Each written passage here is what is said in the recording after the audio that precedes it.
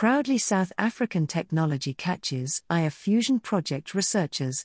Innovative proudly South African membraneless technology has caught the eye of the engineers involved in the huge global ITER fusion project as a possible solution to recover tritium from tritiated water.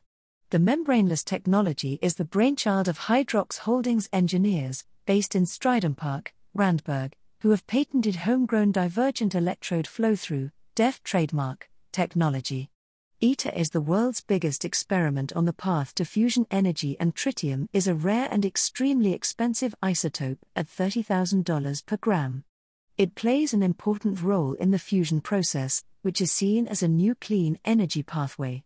Tritiated water, or H2O, is formed when a tritium atom replaces a hydrogen atom in water while retaining water's chemical properties.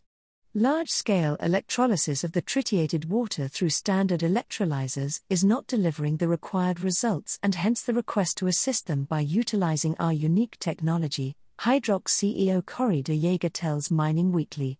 This novel application of our DEFT process is a huge step forward in realizing the true potential of our technology, and it creates the opportunity to assist Japan in averting an environmental disaster at Fukushima by capturing tritium from the large volumes of contaminated water that need to be released into the ocean.